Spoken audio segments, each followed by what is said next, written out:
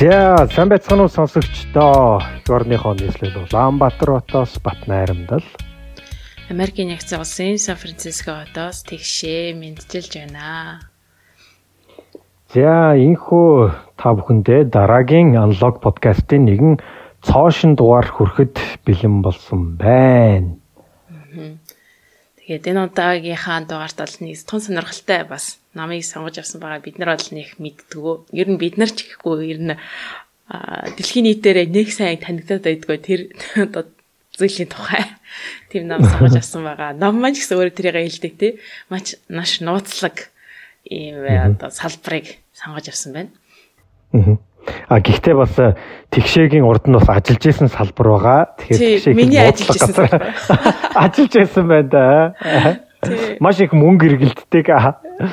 Тэрээсээ л мөнгө манай улсад бас маш хамаатай бас тий. Манай улсад маш хамаатай. За тэгэхээр номын маань нэр бол англиар The World for Sale тий. Нэгсэнтэй одоо манай дэлхий одоо юу гэсэн үг вэ? Зарагдж байгаа дэлхий гэдэг юм уу? Тий, одоо зарагдж байгаа гэх юм уу тий? For sale гэсэн үг байхгүй юу? За тэгээд дэлхийн одоо нөөц одоо юу гэх юм байгалийн баялагийг бартерлдэг эсвэл байгалийн баялагийг дэлхийд даяар худалдаалдаг тэр их мөнгөний урсгал за мөн одоо үүнийг дагсан улс төр болон тий одоо том хүчнүүдийн талаар за тэр дундаа энийг одоо гол үүргийг гүйцэтгэдэг одоо трейдер гэж ярддаг худалдаалагчдын талаарх түүхийг бичсэн одоо маш сонирхолтой би бол ингээл номон дотроо орчоол ингээл нүдэнд бүр ингээл төсөөлөгдөд яаж яахт ингээд бичиж байгаа хэлбэр за тэгээд зохиогчийн одоо бичсэн стил бол маш их таалагдсан. Би болохоор ингээл уншиж байгаа л яг энэ чинь юм штэ. Тэгэл нэг байна. Манай нөгөө би өмнө яг угаасаа commodity trader буюу одоо энэ яг хэлээд байгаа юу таварын худалдаа хийж бид худалдаа байхгүй юу? Би бол яг тэр нөгөө дэсийн худалдаа хийдэг байсан. Дэсийн copper ore гэдэг штэ тий. Тэгээд тэр худалдаа хийдэг байсан учраас яг энэтэй адилхан ерөнхийдөө металлын худалдаа гэсэн хөнгөн цагаан, iron ore байна, copper concentrate байна. Тэдгэрийн худалдаа хийдэг байсан. Миний хувьд бол тэгэхээр металл талраа байсан. Тэгэл ингээд сонсвол Glencore, Trafigura гэл манай нөө өрсөлдөгчдийг гаргаад ирэнгүүт эднэр чиг ингэтэй гэл.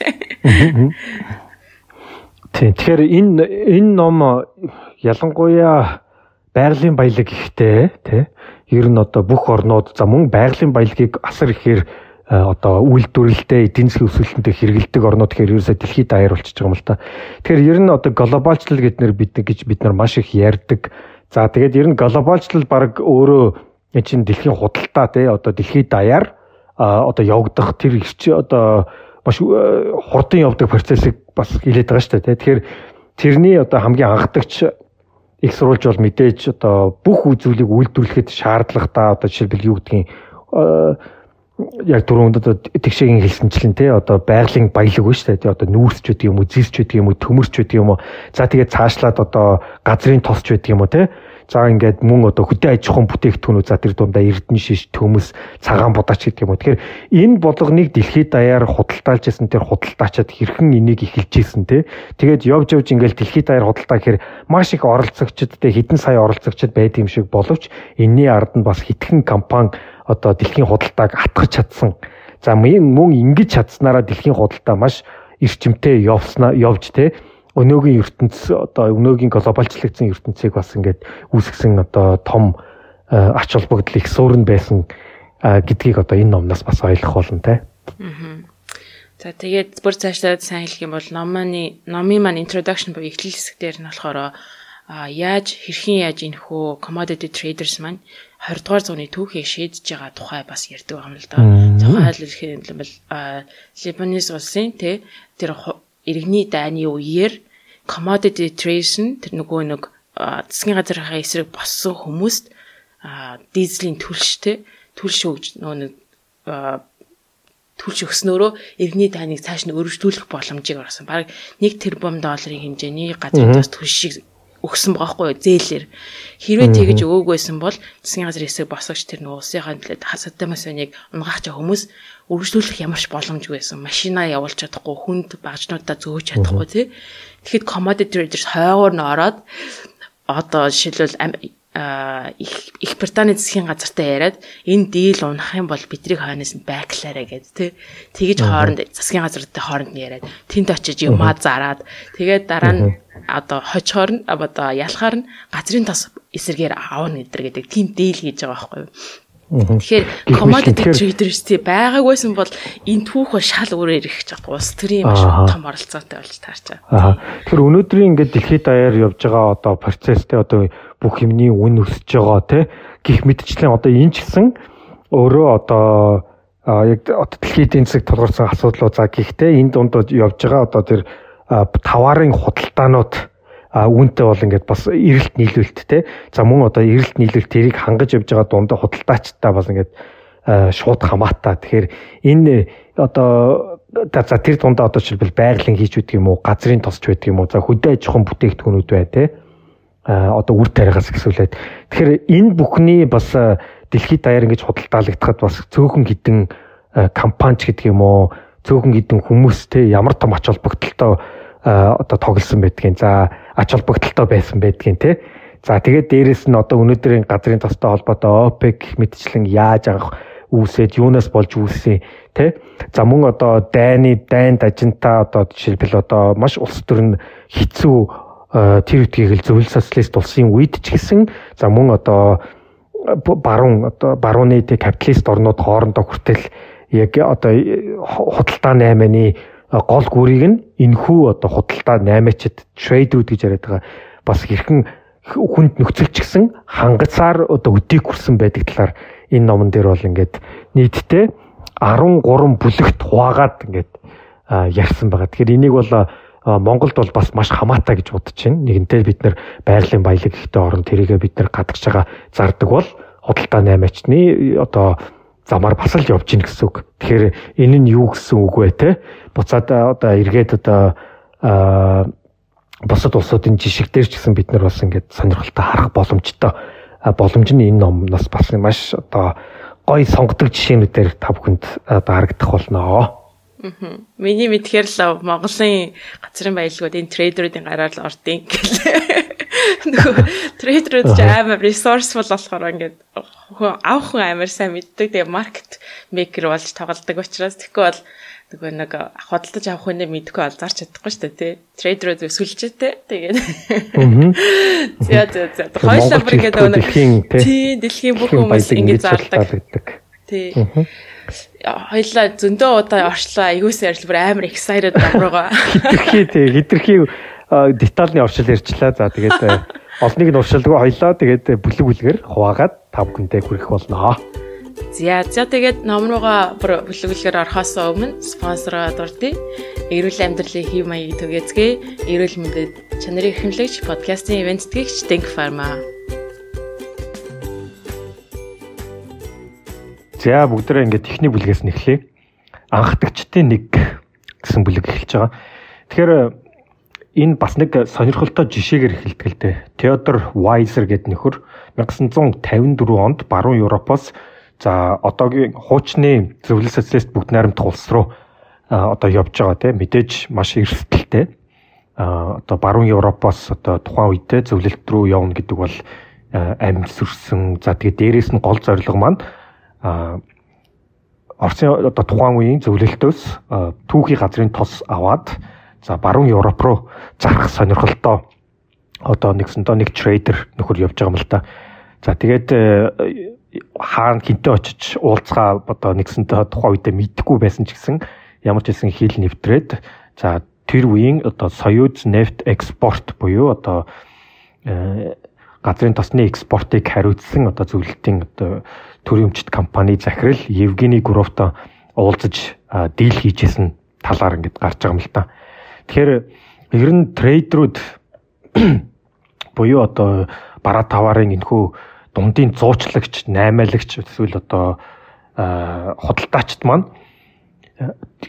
эдийн засаг улс төр нийгмийн одоо хичнээн хэцүү хүнд нөхцөл хамаагүй одоо учрыг нь олоод хужрыг нь тунгаагаад за ямар ч байсан дийл хийж нэгсэндөө дэлхийд даяар ямар одоо хүнд хэцүү нөхцлөөс хамаарахгүйгээр бараа таварын эргэлтээс одоо мөнгө хийхтэр бол одоо сонгодог одоо хамгийн магадгүй сонгодог жишээнүүд бол яг худалдаачдаас трейдерүүдээс бол гардаг байгаа. За тэгээд 1955 оны үед бол үнэхээр нөгөө дэлхийн 2 дугаар дайнд дуусаад тэрний дараа за Европ, Америк, за Япон хөгжлийн бол ингээд цоо шин шатанд гарч ирсэн үе. Энэ бол үнэхээр капитализмын алтан үе гэж бас нэрлэдэг байгаа. Тэгэхээр энэ үед дэлхийн эдийн засаг за мэдээж баруун Европ, Япон, Америкт бол үнэхээр одоо рекорд хүртлэх хөгжиж цэцгэлж байсан үе. За энэ үеэс хамгийн гол нь юу хэрэгтэй вэ гэхээр энэ эдийн засгууд дайны дараах энэ томоохон эдийн засгууд одоо буцаж их орноо тий одоо хөгжийн цэцгэлэхэд бол одоо маш том дэд үтсийн хөрөнгө оруулалтууд за тэр утгаараа маш их бараа таваар тэр дундаа байгалийн баялаг бол асар ихээр хэрэгтэй байсан. За тэр үед бол яг энэ одоо олон улсын одоо трейдерүүд энэ одоо эдийн засгийн бүүмийг бол ашиглаж гарч ирсэн байдаг. За Америкийн одоо сонгодог жишээ бол одоо Миннесота мужид төвтэй Cargill гэдэг компани байгаа. Cargill бол тухайн үедээ ер нь одоо бараг 10 жилийн өмнө ч гэсэн байсан Америкийн хамгийн том хувийн компанид тооцогддог.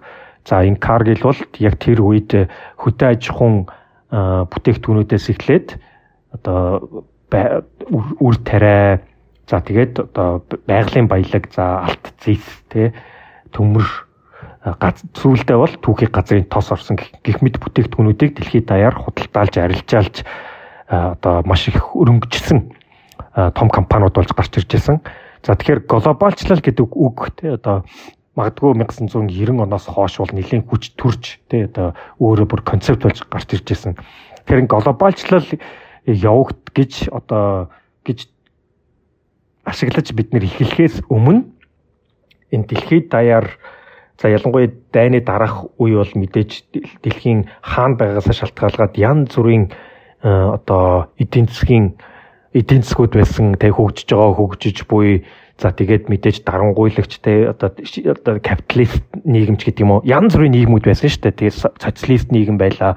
Тэгэхээр эднэр дунд одоо дэлхийн худалдаа бол тиймч одоо өнөөдрийнх шиг ойлгомжтой явдаггүй байсан. Гэхдээ тэр дунд улс төрийн эрсдлийг нь үүрээд тэр дунд одоо бараа таварын эргэлт явж явах тэр нөхцөлийг бол ерөнхийдөө бол одоо энэ трейдерүүд одоо бүрдүүлж чадчихсан. Тийм ч утгаараа баг глобалчлал гэдэг үг гарахаас өмнө бол тэд нэр ер нь бол одоо хөдөө аж ахуйн бүтээгдэхүүн болон байгалийн баялаг одоо глобалчлагдсан одоо дэлхийд даяар урсах тэр урсгалаас бол одоо маш их мөнгө хийсэн. За мөн тэр урсгалыг бас бий болгож чадчихсан байгаамаа.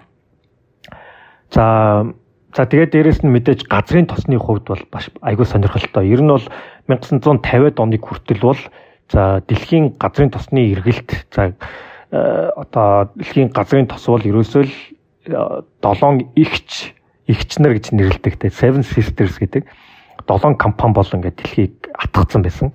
За бүр тэрнээс өмнө бол одоо Америкийн хамгийн том хөрөнгөтнүүдийн нэг байсан John Rockefeller бол одоо Америкт стандарт ойл гэж компани байгуулад ер нь Америкийн бүх газрын тосны бүтээгдэхүүнүүдийг бол ганцаархнаа контролддог байсан. За тэгээд тэрнээс хойш бол энэ нь 7 компанид ерөнхийдөө бол хуваагдаад өнөөдрийн бидний мэдих Exxon, Royal Dutch Shell, Chevron, BP гэх мэт 7 компани болж гарч ирсэн байна. За гэхдээ энэ 7 компани тухайн үедээ дэлхийн газрын тосны нийлүүлэлт одоо хангамжийг хатгадаг байсан нь ер нь бол одоо олон улсын трейдерүүд гарч ирснээс хойш энэ 7 компани хүч бол тэр чигээрээ суларч трейдерүүд бол дэлхийн газрын тосны худалдаа наймыг бол одоо эрхэлж чаддаг өөрсдийн контролдоо авч чадсан. Нэгсэндөө илүү одоо эдийн засгчулж илүү одоо чөлөөт урсгалаар урсдаг одоо болоход нь бол одоо хамгийн чухал үргийг бол гүйцэтгэсэн байдаг байх нэ. За энэ дээр бас нэг маш сонирхолтой жишээ байдаг л да. Мэдээж 50, 60, 70-ад оны үе гэхээр одоо капиталист нийгэм Америк нэгдсэн улс За мөн социалист нийгэм зөвлөл социалист бүгд найрамд холбоотолсон бол мэдээж хоёлоо одоо хоёр том өрсөлдөгч гүрнүүд байсан те дэлхийн том гүрнүүд байсан. За тэр үед одоо зөвлөлт холбоот улсын одоо экспортын том компани захирал Николай Белосов гэж нөхөр 1972 оны 100 Нью-Йоркт иржээ. За тэр үед бол Америк үр тарианы те тариа будааны бол дэлхийн хамгийн том тоглогч байсан. Илүүдлээ бол экспортлдог те дэлхийн ерөнхийдөө бол экспортыг нэлээд хатгацсан. За тэр үед бол Николай одоо Нью-Йоркт очоод Америкийн худалдаачтай бүгднтэй нь уулзсан байгаа. За эхлээд Каргилтай уулзаад одоо үр тариа худалдаж авъя те. Мэдээж Каргилтай уулзчаад өрсөлдөгчтэй нь уулзныг бол Каргил мэдээгүй. Тэгэхээр Каргил бол надтай ганцаардантаа нь уулзж байгаа юм байна. Тэгэхээр би энэ дэр том одоо хилцэл хийх боломжтой юм байна гэд нэгсэндээ ирээдүйд би тэтэн одоо юу гэдэг 20 энэ чинь баг 20 сая долларын гэрээ тухай үедээ зурж ирсэн байна. За гэтэл нөгөө нөхөр чинь тэр одоо Америкийн трейдерүүдээс бас илүү ухаантай эсвэл тэднээс дутхгүй нөхөр бүх өрсөлдөгч компаниудыг Нью-Йоркт дуудаад бүгднтэй нь уулзаад бүгднгээс нь бүгднтэй нь гэрээ хийсэн байна. За тэгээд нэг нөгөө нөхөр чинь одоо социализм зөвлөлт социалбод цус руугаа буцсны дараа Америкчууд юуг ойлгосон бэ гэсэн чинь тэд нар бөөн өөрсдийнхөө баг нийлүүлж чадахгүй хэмжээний их том дүнгийн гэрээ зурцсан. Мэдээж гэрээний дахуу одоо нийлүүлэлтээ хийхээс өөр гарцгүй.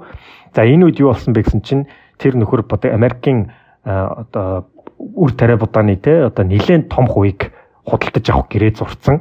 За энэ нь Америкт үр тарианы те одоо үн 3 дахин өсөх те нөхцөлийг бол бүрдүүлж ирсэн байна. За эндээс болоод мэдээж одоо олон нийт бол маш их ууртаа бухимдаж за Америкийн засгийн газар баг тухайн үедээ 300 сая долларын татвар төлөгчдийн мөнгийг хүртэл энэ дээр зарж ирсэн түүхтэй юм байна. Тэгэхээр энэ нь одоо түүхэнд бол Great Grain Robbery буюу тэ авга үр тарианы одоо дээрэм гэж жишээ болон үлдсэн байдаг юм байна. Мэдээж маш сонирхолтой хоёр том гүрний хооронд бол ингээд мэдээж маш том өрсөлдөөнүүд явдаг байсан. Энэ дотор Америкчүүдийг одоо бас нэгсэнтэй тийм сонин байдалд оруулж ирсэн эдийн засгт бас нэг том хүчтэй нөлөө үзүүлж ирсэн нэг тийм социалист трейдерийн талаар энэ дээр бол маш сонирхолтой жишээ гарч ирдэг байгаа. За тэгээд дараагийн бүлэг бол мэдээж газрын тос. За өнөөдөр бол нэг баррел нь бараг 120, 30, 40 доллар хүрсэн газрын тос. За 1950-ад оны үед, 60-ад оны үед бол 1-2 долларын хооронд бол хэлбэлцдэг байсан байгаа юм л та. За бас маш сонирхолтой жишээгээр хэлдэг байгаа. 1968 онд Америкийн нэгдсэн улсын ерөнхийлөгч Линдон Джонсны ширээн дээр одоо тагнуулаас нэгэн мэдээ ирсэн. За энэ бол Израиль улс 42 инчийн одоо газрын тосны пайплайнаар те одоо Суэцын каналыг алгасаад газрын тос авах нэ гэдэг мэдээ ирж ирсэн байна. За газрын тос бол тухайн үед бол Америкийн томоохон компаниуд бол өөрсдийн эзэмшилд байлгадаг те одоо түрүүн хэлжсэн BP, Chevron, ExxonMobil гэх мэтчлэн 7 охин компаниуд бол бүгдээрээ эзэмшдэг байсан. Гэхдээ энэ 60-ад оны үеэс бол газрын тосны эзэмшигч гэх юм уу эсвэл газрын тосны 8 дэлхийд даяарх 8 бол тэр чигээрээ одоо fundamentally одоо өөрчлөгдөж ирсэн байна. За мэдээж 70-ад оны үед бол Америкийн эдийн засаг, Японы эдийн засаг, за баруун Европын эдийн засаг бол маш хурдтай өсөж те маш их хэмжээний газрын тосыг бол хэрэглээ өссөн. За тэр үед бол одоо баг одоо Японд л хэд газрын тосны хэрэглээ одоо 10 жилийн дотор 100 дахин өссөн. 100 дахин гэдэг чинь бол маш том тоо те. Тэгэхээр энэ үед бол одоо асуудлууд гарч эхэлж байсан. За мэдээж газрын тос нийлүүлэгч одоо Сауди Араб, Венесуэл, Иран, Ирак, Кувейт гэх орнууд бол Америкийн газрын контролд Америкийн зах зээл баруун Европын одоо засгийн газрын контролдор байсан үнд бол маш их дургуутдаг байсан. За энэ дургуутслаасаа үүдээд 1960 оны 9 сарын 14-нд одоо Сауди Араб, Венесуэл, Иран, Ирак гэх мэт орнууд газрын тосны томоохон экспортлогч орнууд уулзаад одоо өнөөдрийн OPEC-ийг байгуулж ирсэн байна. За OPEC-ийг байгуулсан нь бол мэдээж одоо Америк, баруун Европ газрын тосны одоо өөрсдийн контролд ор байлгадаг гэсэн бол энийг эсрэгээрээ тэр томоохон үйлдвэрлэгч орнууд өөрсдийн контролд оруулж эхэлсэн. За үүнд бол одоо томоохон трейдерүүд бол энийг мэдээж маш овчин ашиглаж дэлхий дээр ингээд газрын тосны 8 түүхий газрын тосны 8 тий одоо 7 одоо Америкийн 7 компани Америк болон баруун Европын 7 компаниар явдаг байсныг бол илүү либералчилж тий тухайн орнууд руу илүү одоо ашиг нь очдог мөн одоо дэлхийд даяар арилжаалагдаг тэр одоо сувгийг бол нээсэн байгаа. За ингэснээрээ бол томоохон үйлдвэрлэгч орнууд өөрсдөө томоохон үйлдвэрлэгч орнууд бол өөрсдөө газрын тосны томоохон компаниудаа бол илүү одоо nationalize буюу үндэсний компани болгож авсан. Тэгэхээр энэ дээр бол жишээлбэл Америк одоо баруун Европын эзэмшдэг одоо олон компаниудыг бол тухайн орнууд одоо Сауди Арабиас гэсүүлээд өөрсдийн өмчтөө шилжүүлж авсан маш том хөдөлгөөн бол дэлхийд даяар явж исэн. Ойрхот орнууд Африк, Латин Америк тэр чинээрээ бол төрийн өмч болгож тэр томоохон одоо ортууд томоохон компаниудаа бол эзэмшиж авч исэн. Ингэснээрээ одоо газрын тосон дох одоо Америкчуудын шууд нөлөө бас багасаж те илүү одоо тухайн орон руугаа одоо ашиг ноогдол ашиг нь шууд урсдаг тэр боломж нь тухайн үед бол нэгдэжсэн. За энэ томоохон одоо өөрчлөлт те одоо илүү томоохон гүн хэмжээний өөрчлөлтөнд дунд дэлхийн том тэр одоо commodity trader гэж ярьж байгаа тэр бараа таврын дундын зуучлагч одоо 8-ачд бол те одоо маш их хэмжээний ашиг хийж энэ дээр бол одоо маш томоохон компаниудыг бол үүсгэн бий байгуулсан байдаг. За энийг бас эхлүүлсэн томоохон одоо хүмүүсийн нэг бол одоо Mark Rich гэдэг нөхөр байгаа. Тухайн үедээ бол Philip Brothers гэдэг компанид ажиллаж байгаад бол тэрнээсээ гараад өөрөө шинэ компани байгуулад те за өнөөдрийн бидний мэдих одоо Glencore, Trafigura гэх мэтчлэн одоо дэлхийн үндэстэн дамсан дэлхийн одоо дундын зуучлагч одоо 8 одоо арилжааны компаниудын те суурийг бол тавьсан байгаа юм.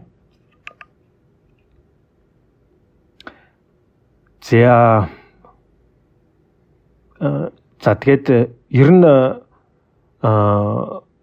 өнөөдөр газрын тос бараг 100 гарсан үнэтэй байна те. Тэгэхээр тухайн үедээ бол зардлын хувьд бол нэг тийм өөр байгаагүй бах. Гэхдээ газрын тос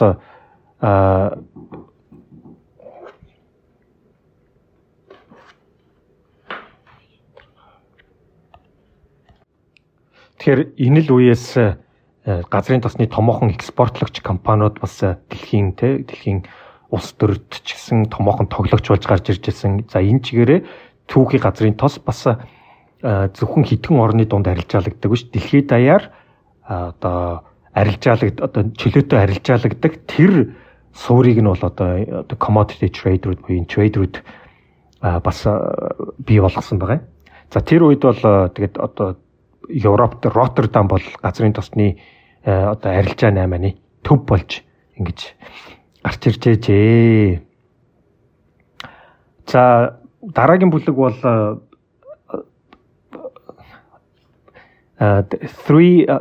last bank in town буюу одоо хотхны хамгийн сүүлийн банк гэсэн нэг бүлэг байгаа. Бас маш сонирхолтой. Яаж одоо энэ трейдерүүд одоо буурай хөгжилтөө гэхдээ газрын баялаг ихтэй орнуудад одоо санхүүжүүлэгч нь болдог байсан талаар маш олон жишээ дурдж байгаа. За энэний нэг сонгодог жишээ бол Ямайк улс. 1980-ад оны ихээр бол Ямайкд одоо төв банк нь мөнгөгүй болж исэн юм байна л да. За тэр үед яг уулуурхаа эрчим хүчний сайд нь одоо улсын хурал дээр байж байгаад нэг дуудлага авсан байгаа. Яасан гэсэн чинь Ямайк улс нэг газрын тос боловсруулах үйлдвэртэй байна л да. Тэрүүгээрээ дотоодын хэрэгцээгээ хангадаг. Гэтэл тэр үйлдвэрт нь одоо түүхий газрын тос хөдөлтөн авах мөнгөгүй болчихжээ. Төв банкнаас мөнгө авъя байхгүй болсон.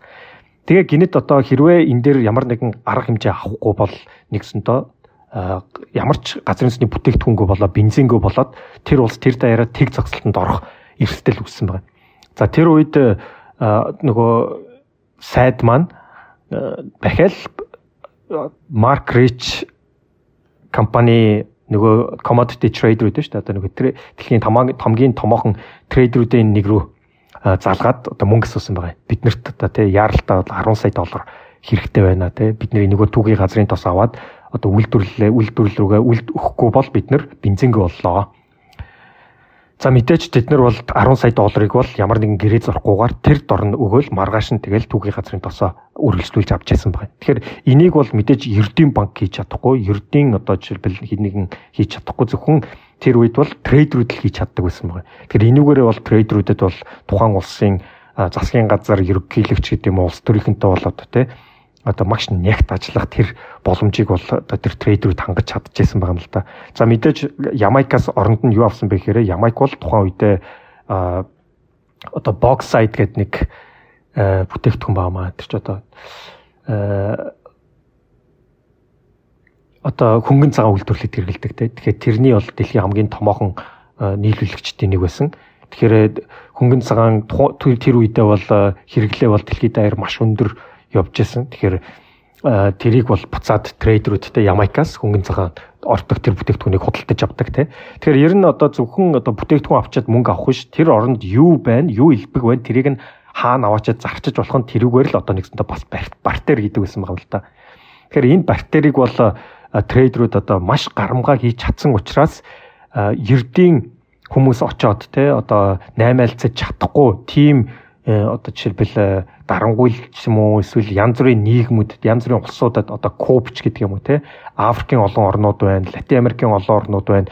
Очоод Ердийн Америк те одоо стандарт өндөртэй компани очоод гэрээ хийх боломжгүй тэр орнууд руу бол трейдерүүд одоо эрсдлийг нүүрч очоод одоо хамгийн өндөр ашгийг хийж чаддаг одоо байснараа бол яг дэлхийд даяар ялангуяа хөгжилтэй орнуудын тэр хэрэгцээг тийм үү тэр одоо түүхийн эдийн хэрэгцээг хөгжингөө гэхдээ хаалттай эсвэл асуудалтай эсвэл одоо маш их авилгалд идэгдсэн ч юм уу тэр улсуудаас түүхийн эдийг нь аваад одоо гүүр нь болж хооронд нь холбож өгч тэрний дундаасаа дундын зуучлагч байж тэ тэр дундаасаа бол асар их ашгийг хийж чаддаг нь бол одоо яг трейдерүүд байсан байгаа. Тэгэхээр энэ трейдерүүд бол байгалийн баялаг за одоо жишээлбэл юу гэдгийг алт зис за тэгээс сүүлдээ дэлхийд даяар тэгж бас одоо арилжаалагддаг байсан түүхийн газрын тосыг хүртэл ийшээ оруулж түүхийн газрын тос дэлхийд даяар арилжаалагддаг болсноос бол эндээс бол маш олон дэлхийн хэмжээний томоохон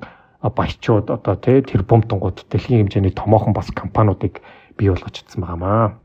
За тэгээд дараагийн энэ бэлгээр нь оръё. Энэхүү бэлэг маань ерөөхдөө future and options буюу одоо санхүүгийн зах зээл дээр хэрэглэгддэг энэхүү худалдаа байдаг те future and options-ийн тухай ерөөхдөө яаж эдгээр нь энэ commodity traders нөлөөсөн тухай ярьж байгаа юм л да. За тэг бүлэг маань нэг үйлдэл эрхэлдэг байгаа. За тэр нь юу асан бэ гэхээр Andy Hall гээд Fibro Energy гэдэг компанид ажилладаг байсан тэрхүү трейдерт өглөө нөгөө шүн донд утас ирээд утасаар залгаа тэрний болохоор Ирактэй Кувейт руу юу танк оруулчлаа гэдгээр энэ бүлэг минь эхэлдэг байгаа л да. Учир нь юм бол Andy Hall гэдэг энэхүү commodity trader маань тухайн үедээ болох юм бол энэ шинээр гарч ирсэн санхүүгийн зах зээлд орж ирсэн байсан futures and options гэдэг эдгээр зүйлийг санхүүгийн бүтээгдэхүүнийг ашиглаад ирээдүйд болох газрын тосны үнэн дээр ерөөхдөө gambling тий хийцэн байгаа гэсэн үг байхгүй юу. За ирээдүйд үн өсөх нэ гэж тиймэрхүү байдлаар хараад ирээдүйд газрын тос үн өсөх учраас 6 сарын дараа худалдаж авах газрын тос авах юм бол одоо энэ хямдхан аваад за ирээдүйд зарна гэдэг тийм боломжийг ерөөсөө хийсэн гэсэн. За энэхүү санхүүгийн зах зээл гарч ирсэн энэхүү цааш бүтээгдэхүүн futures гэдэг нь болохоор яг л энэ хэлж байгаагаараа ирээдүйд хийх гэрээг хэрэгжилж байгаа гэсэн. Газрын тосон дээр тухайлбал хэрэглэх юм бол жишээлбэл 6 сарын дараа энэхүү газрын тосыг энэ үнээр зарна гэдэг гэрээг хийгээд тэрнийг худалдаж санхүүгийн зах зээлээр зардаг гэсэн.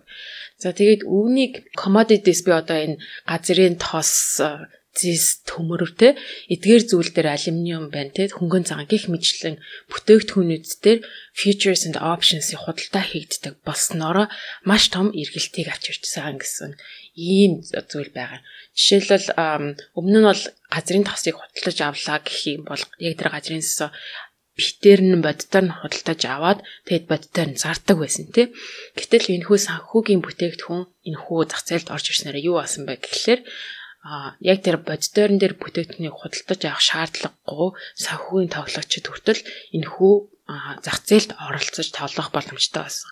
Тухайлбал өмнө зөвхөн мөнгөөр ядаг хөрөнгө оруулалтын банкнууд байна тий, Goldman Sachs, Morgan Stanley гэх мэтчлэг хүмүүс орж ирэх боломжтой болсон. За фандууд хүртэл энэ ч газрын тос болон төмөр тий бүтээгдэхүүний үнэн дээр үн хаялцах тийм боломжтой байсан. За тэгээд үүнээс үүдээд ерөөхдөө paper barrels буюу одоо цаасан баррел газрын тос гэдэг нэр хүртэл тухайн үедээ гарч ирж байсан.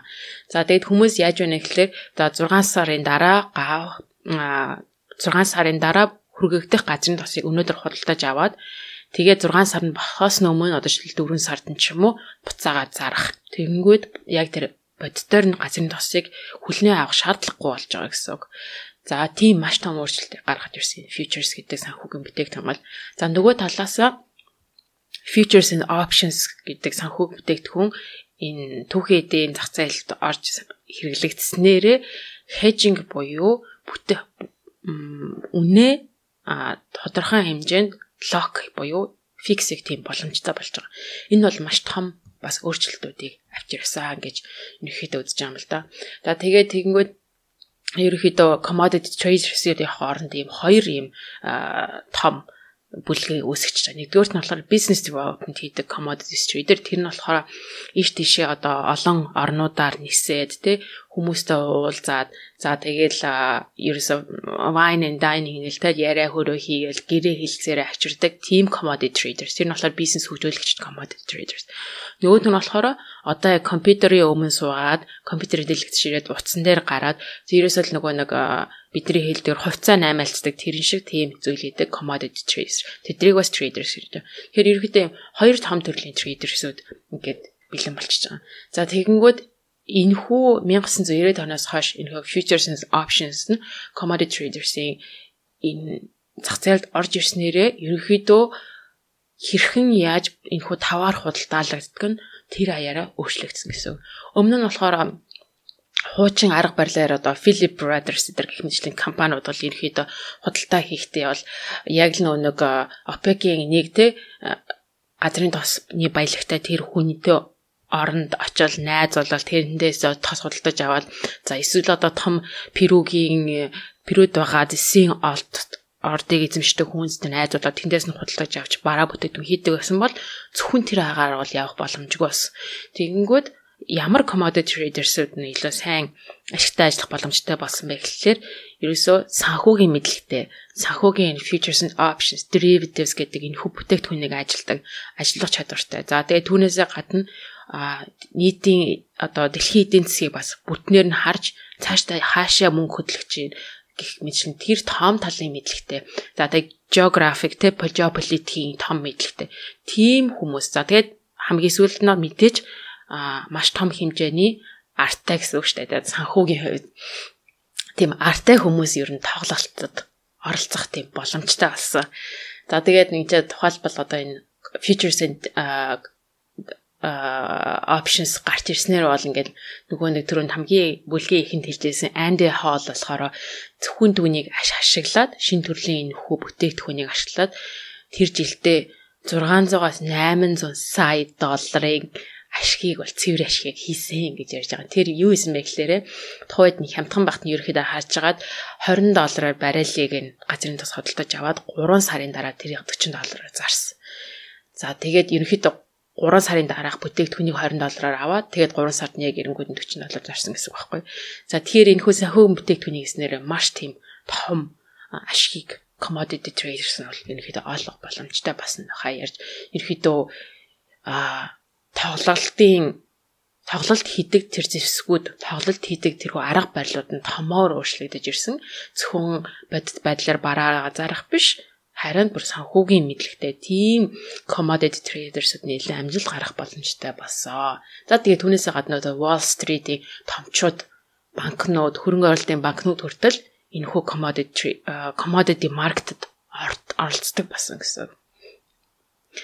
За дараагийн бүлэг дээр бол ерөнхийдөө Mark Rich гэдэг хамгийн ер нь бол ингээд маш алдартай 1970-80-аад оны үед байсан хамгийн алдартай тийм commodity traders байгаа л да. Юугаар алдартай вэ гэхлээр газрын тосээр маш алдартай олон төрлийн худалдаа байсан төрүүгээр маш их багжсан, хөрөнгөчсөн Mark Rich гэдэг хүний 1992 оны үеэр ерөөхдөө туйлдаад за тэгээд түүнээс цаашлаад яаж Trafigura and Glencore гэсэн хоёр том ийм commodity компани ерөнхийдөө үүссэн бэ гэдгийг бол энэ тухайд энэ санал бүлэг дээр ярих болно. За Mark Rich гэдэг энэ хүн бол түрүүнд хэлсэнчлэн газрын тосоор маш их баяжсан, маш алдартай commodity traders байдаг. Бүр энэ хүний тухай бүтэн ном байдаг. King of Oil гэдэг. Тэгээд түрүүгээр нь кино гарлаа да. Бүр амар тэ санхүүгийн мэдлэлтэй ингээл хүмүүс гүйлгээ ухаантай гэдэг чтэй. Дэлхий дээр байгаа энэ газрын тосыг ийш тийш нь явуулаад маш ихээр баяжсан. За тэгтээ сүүлрээгээ бол нэлээд цаанаа бас тийм дгөө авилгал эдэр өгсөн элдв төрлийн одоо татвараас зүхтаасан гэдэг үднээсээ Америкийн нэгдсэн улсаас бас тийм хэрэгтнэр дуудагдчихсэн. Тэгээд хамгийн сүүлд нь насархтаа бол Америкийн нэгдсэн улс руу буцаж очиагүй Швейцарт Швейцарч нөгөө нэг extradition хийдэггүй шүү дээ гаргадаггүй хамгаалцдаг учраас тэнд байжгаад Швейцарт байсан гэртээ насарсан тийм байдаг. За гэхдээ энэ Mark Rich бол ерөөхдөө загалмаас эцэг байгаа нь За тэгээд юу болсон бэ гэхээр Mark Rich бол маш Mark Rich and Companies гэдэг тийм компанитай байсан.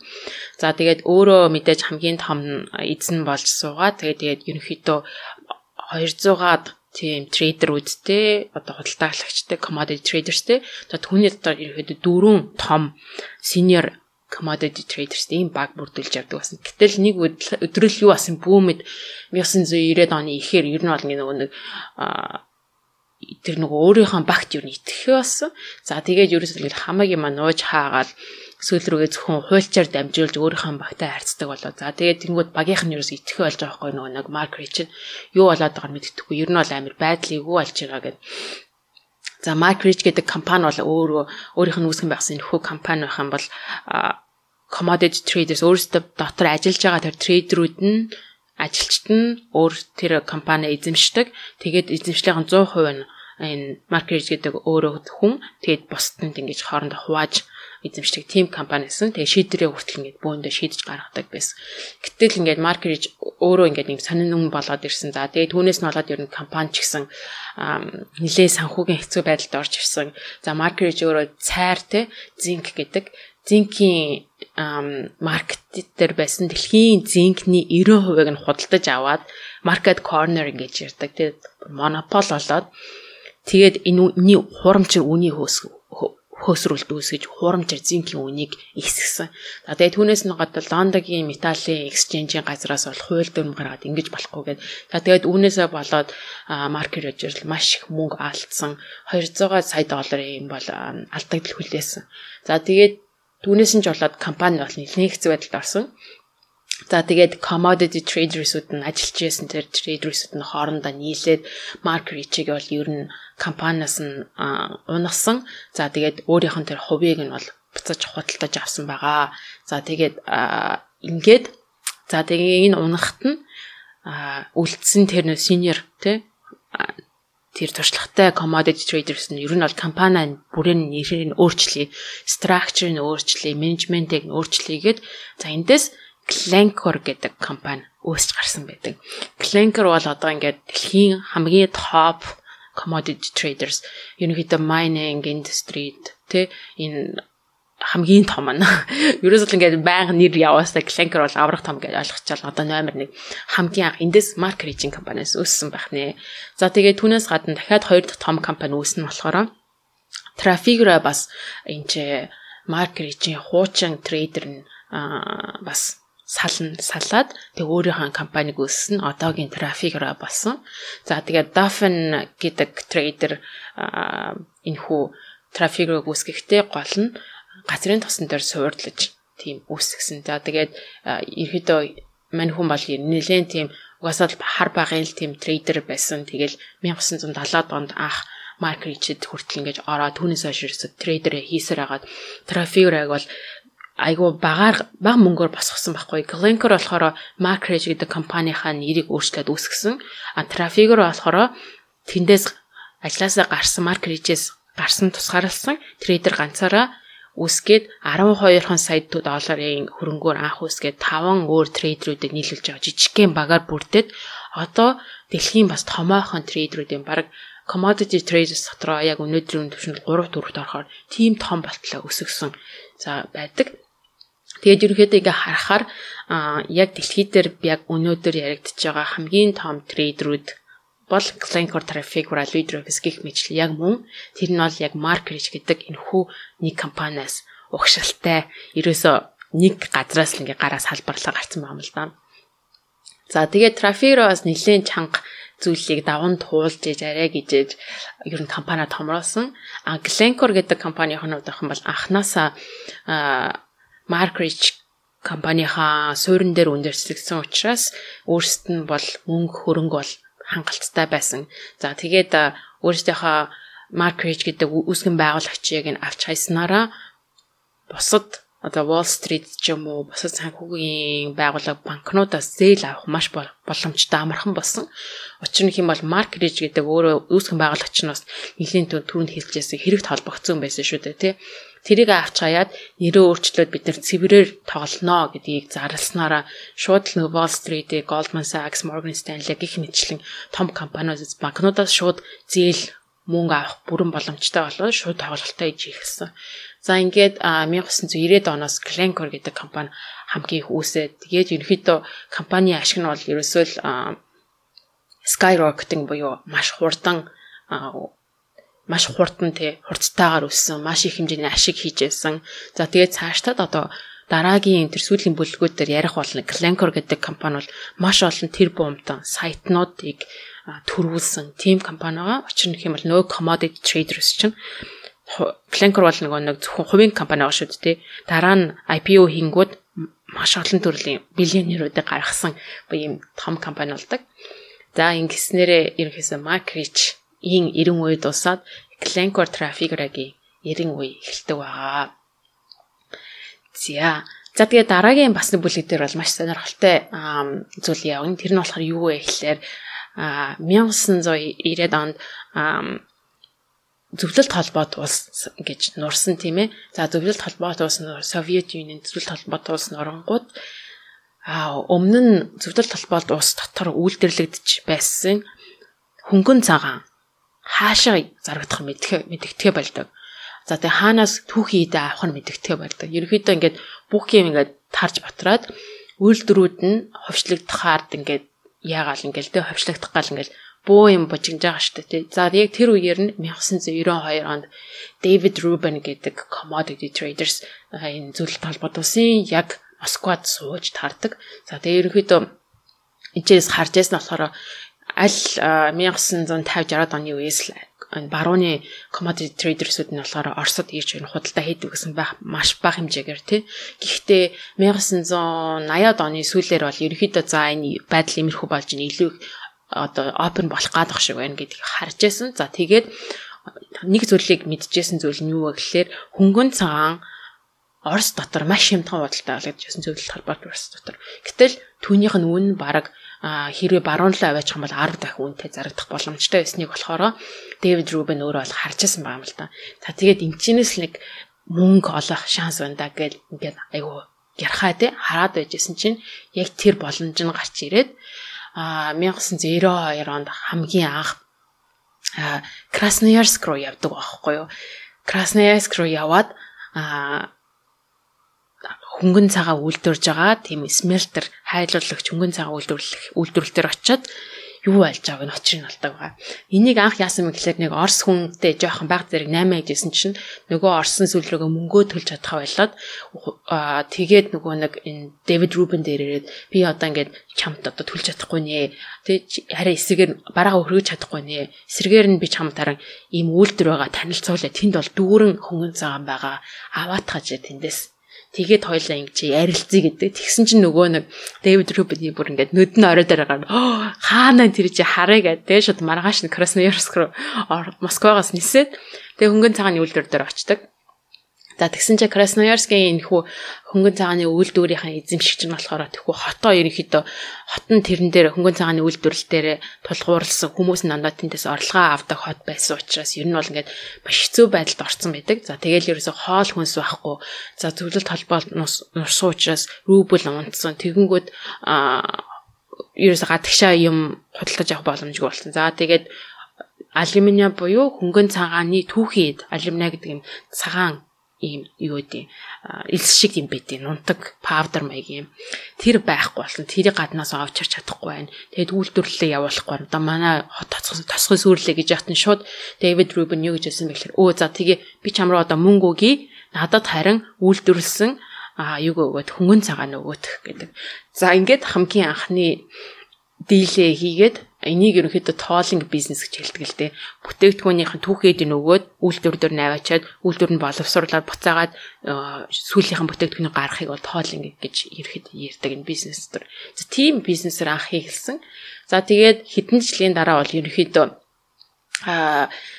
Дэвид Рубен гэдэг энэ хүний байгуулсан компани Transworld гэдэг энэ хүү компани нэлээд томроод Оросд дотор бол хамгийн том хөнгөн цагаан үйлдвэрлэгч, хамгийн том хөнгөн цагааныг худалдан авдаг тийм компани болтлоо томорсон байдаг. За тэгээд ерөнхийдөө тухайн үед байх юм бол Оросын бараг Оросд үйлдвэрлэж байсан Оросын хөнгөн цагааны талыг нь Transworld гэдэг энэхүү Дэвид Рубений байгуулсан компани одоо контролдж байсан гэсэн. За тэгээд яахааргүй тухайд 1994 онд ч тий нөгөө нэг Оросууд хаашаа юу хийж зархаа мэдгүй. Хаанаас нөгөө нэг их үүсвэрийнхэн тэр нөгөө нэг юу түүхийдээ авахаа мэдгүй. Яг тэр болсон үеэр нь энэ commodity traders ирж яаж хийхээ зааж өгсөн байдаг. За тэгээд бүр цаашлаа сайн ярих юм бол commodity traders ерөнхийдөө ингээд зөвлөлт холбоод улс нурсны дараа Оросын олигархуудад ерөнхийдөө яаж офшор аккаунт хийдэг, тэ офшор банк нээх үү, Швейцард яаж одоо мөнгөө байршуулгаж гэдэг юм уу. Тэгэхээр зүйлүүдийг ерөнхийдөө ингээд яг сайн ярих юм бол тэтэр зааж өгсөн байгаа байхгүй юу. Ингэж мөнгөө наашин цааш нь гүйлгдэг юм. Түүхийдээ эндээс татдаг, ингэж зардаг ингээд. За нэг тиймэрхүү зүйл болсон. За тэгээд Transworld гэдэг энэ хүү компани бол маш том байсан. За түүгээр Оросоос маш их хэмжээний хөнгөн цагааныг барууны цацалд гаргаад тухайн үедээ 1990 онд л гэхэд бол ойролцоогоор нэг 2.5 сая тонн хөнгөн цагаан гардаг байсан бол үүний дараа ерөөсөө энэ тонн хэд дахин нэмэгдсэн. За түүнээсээ болоод хөнгөн цагааны үн бол маш ихээр унсан. Ерөнхийдөө Оросоос маш ихээр хөнгөн цагаан барууны орнуудад нийлүүлэгдэх болсон гэсэн. Энэ бол ерөөсөө commodity traders Transworld гэдэг компани хийсэн үйл ажиллагаа байсан. За ингээд маш амжилттай явжсэн болоо 1995-ад он те 5-6 жилийн дараа бол ерөөхдөө Оросын мафиуд ер нь олигархууд ер нь бол юу хийж байгаа учраа олж эхэлсэн. Мөнгөө за ингээд газрын тосоо заруулна гэдэг юм байна. Хөнгөн цагаанаа заруулна гэдэг юм байна гэд ерөөхдөө олигархууд ч юм уу тийм local gangsterүүд бол гарч ирж байгаа юм л да. Тэгэнгүүт нөгөө нэг та бүхэн одоо мэдэх байгаа Оросд бол нэг хүн аллах гайгүй их гаргадаг шээ тий. За тэгэнгүүт commodity traders бол барууны трейдерсүүд нь Оросд явж байгаад амь насаа алдах, аллагад өртөх тийм тохиолдолд хүртэл гарч ирдэг болсон. За тэгээд ерөнхийдөө Transworld бол ерөнхийдөө за эндээс ер нь гарыг гээд хамаг юм орхиод гарсан. За тэгээд одоо энэ Transworld-ыг үүсгэн байгуулсан Дэвид Рубен гэдэг түрүүнд хэлсэн 2020 оны байдлаар бол 6.8 тэрбум долларын хөрөнгөтэй тэрбумтай хүн болсон. Ерөнхийдөө ойролцоогоор хамгийн Их Британий 4.5 дахь хамгийн баян хүнээр тодорхойлсон. Ер нь бол энэ мөнгө хаанаас гарч ирсэн бэ гэхлээр тэр 1990-ад онд анх хийсэн хөнгөн цагааны гүйлгэнээс энэчнээс анх гарч ирсэн байгаа. За тэгээд Transworld энэчнээс гараад явхад нь мэдээж хин орж ирсэн бэ гэсэн байд. Тэгэхээр түрүүнд ярьжсэн Glencore гэдэг компани орж ирсэн байгаа. За тэгээд Glencore мэдээж юу хийсэн бэ гэхлээр 2000-ад оны үед Glencore Оросд ерөнхийдөө улам хүчтэй орж ирэхдээ юу хийсэн бэ гэхлээр Rusal гэдэг Оросын хөнгөн цагааны үйлдвэрлэгч хамгийн том компани. Энэ компанийг улам том болгож одоо үүсгэн байгуулахад нь мөнгө оруулсан. За тэгээд мэдээж Путиний удирдлагын дор энэ Rusal гэдэг том компаниг үүсгэе гэд бүх одоо хөнгөн цагааны байгууллагуудыг үйлдвэрүүдийг нэгтгээд Rusal гэдэг аимшигтай томыг үүсгэж байгаа байхгүй. Тэгэхэд мөнгө хэрэгтэй болсон. За тэгээд мэдээж мөнгө хэрэгтэй болонгууд хин орсон байг Glencore орж ирээд мөнгө өгсөн. Хэдхэн 7 хоногийн дотор $100 сая босгоод энэ Оросд өгöd. За тэгээд Rusal-аас гол нь үйлдвэрлэж гаргасан хөнгөн цагааныг нь бид нар авч яана гэдэг тим дээл хийгээд гарсан байгаа. За тэгээд тэрнийхэд түүнээс хойш бол ерөнхийдөө Орос Glencore ялангуяа Glencore Орос дахь хөнгөн цагааны маркетинг юу эзэмшиж ирсэн ийм зүйл болсон. За тэгэхээр ерөнхийдөө Glencore гэх мэтчлэн Trafigura за тэгээд энтгээр нэг commodity traders ямар том нөлөөтэй байдгийг бол энэ жишээнээс харж болох нэ. За 7 дугаар бүлэг. За энд бол яг томоохон коммунист орнууд хэрхэн энэ дэлхийн бараа таварын арилжаанд оролцдог. За тэр дундаа трейдерүүд ямар үр гүйцэтгэсэн талаар бол бас ярьдаг байгаа. За энэ дунд бол мэдээж Cobalt байгаа. За Карибын арал Cobalt бол тухайн үедээ бол зөвлөл социалист үед бол Москвагаас одоо маш хөнгөлтөө нөхцлөөр бол хамаг одоо импорт авдаг байсан. За Фидель Кастро 1959 онд одоо лидер нь болсноос хойш бол мэдээж Оросоос бол шууд хамааралтай байжгаад мэдээж зөвлөл социалист бүгд найрамд тулс одоо таран бодроход бол Cob гив гинэт баг нэг шөнийн дотор маш эвгүй байдалд орсон тий. Гив гинэт ямар ч одоо экспортын одоо импортын бүтээгдэхүүнгүй болсон. За тэр үед хэн очиж дахиад тусалсан бэ? За мэдээж одоо томоохон нөгөө commodity trader-үүд. За тэр дундаа бол дэлхийн хамгийн том trader-үүдийн нэг Vitol гэдэг компани байгаа. За Vitol гэдэг компани Ian Taylor гэдэг нөхөр те. Тэр үед бол одоо Vitol-ийн те одоо бас хамгийн том trader-үүдийн нэг байсан. Fidel Castro-той очиж те гэрээ байгуулад нэгсэндээ шаардлагатай тэр түүхий дээр нь бол хангадаг болсон. За мэдээж үүнийхээ оронд сахар одоо тэр улсад хамгийн илбэг байгаа зүйл бол мэдээж сахар байсан. Cobalt бол дэлхийн томоохон одоо сахарын нийлүүлэгчдийн нэг орн байсан. Тэгэхээр мэдээж сахарын бизнесийг нь бол бас тэр атгасан байгаа. Тэгэхээр ерөөсөө ийм Cob гэх мэттэй одоо маш хаалттай одоо арилжаа хийхэд ч юм уу 8-ачд очиж чаддгүй бизнесүүд очиж одоо хаалган нээлттэй байдаггүй маш эрсдэлтэй улс төрийн маш эрсдэлтэй яг хинч нэвтэрч чадахгүй энэ улсуудад бол яг тэр commodity trade дундын зуучлагч одоо арилжаалагчд бол очиж тэ бизнесийг нь бол атгадаг байсан. Эдгээр мэдээж бусдаас бол илүү эрсдэл үүрч гэхдээ улс төр эдийн засгийг бол илүү маш сайн тоглож тэ улс төрийнхэнтэй бол маш дотн болж мэдээж одоо авилгал хийх хуулийг бол яг энэ номноос харах юм бол төлж чаддаг тэгэл байснараа одоо ширээн дагуур мөнгө чаддаг байснараа бол тэр хинч нэвтэрч чадахгүй улсууд руу бол нэвтэрч орж тэрнээс бол маш өндөр ашгийг бол бас хийдэг байсан байгаа юм. За мэдээж Совет буюу одоо зөвлөл социалист улс ингээд таран бударснаас хойш бол маш олон орнууд одоо өөрсдийн одоо тусгаар тогтнолтой болж өөрсдийн гэсэн эдийн засгууд болсон За мэдээж Төв Аз тэр чигээрээ за Балтикийн орнууд гэх мэтчлэн яг зөвлөл социалист улс сарснаар бол 15 шинэ орн бий болсон. Тэгэхээр энэ 15 шинэ зах зээл нэгсэндээ одоо тэр трейдерүүдэд нээгдсэн гэсэн үг. Тэгэхээр трейдерүүд бол яг тэр орнууд руу очиж тэр оронд юу баялаг байна байгалийн баялаг эсвэл хөдөө аж ахуйн бүтээгдэхүүнүүд юм уу тэр болгоныг бусад орнууд руу тэр барууны орнууд руу эсвэл далаагаар тээвэрлээд одоо хятад бусад орнууд руу тээвэрлэх тэр боломжоос энэ бол өөрөө маш том боломж маш их мөнгө хийх орон зай болж тэднэрт харагддаг байсан байна. Тэгэхээр ер нь бол энэ трейдерүүд бол хаалттай нийгмийг одоо илүү нээлттэй нийгэм рүү одоо оруулах тэр гүүр нь болж ирсэн. Тэрнээсээ бол мэдээж хэдэн тэрбум долларын ашгийг бол хийж исэн байгаа юм. За дараагийн бүлэг бол бас маш сонирхолтой. За хятадын талаар Тэгэхээр ер нь бараа таварын зах зээл дээр супер цикл гэж ярьдаг шүү дээ. Тэгэхээр хятадын эдийн засгийн одоо сүүлийн 30 жилийн дунджаар бараг 10% өссөн энэ өсөлт бол эрэлтээс үүдэлтэй удаан үргэлжилдэг одоо супер цикл байсан гэж одоо хэлж байгаа. Энэ бол үнэн л дээ. Тэгэхээр мэдээж хятадын эдийн засаг сүүлийн 30 жил 10% ингэж өсөд өнөөдөр дэлхийн 2 дахь том эдийн засаг болоход бол маш их хэмжээний түүхийд одоо шаардлагатай болсон. Хятад бол өөрөө бол одоо 1970-ад оны үед бол өөрөө түүхийд экспортлогч байсан бол сүүлийн 30 жил эдийн засгийн маш том өсөлтнөөс үүдэж бол одоо дэлхийн ер нь түүхийд болгоны одоо хамгийн том импортлогч орн болсон байна. Тэгэхээр энэ 1980-аас 2010 оны хооронд энэ том одоо бас олон хүний таамаглаагүй энэ өсөлтөнд дунд мэдээж одоо трейдерүүд бол маш том үүргийг гүйцэтгсэн. Эндээс одоо Glencore, Trafigura гэх томоохон хэмжээний дэлхийн одоо арилжаалагч томоохон компаниуд бол одоо бас маш том үүргийг бас гүйцэтгсэн.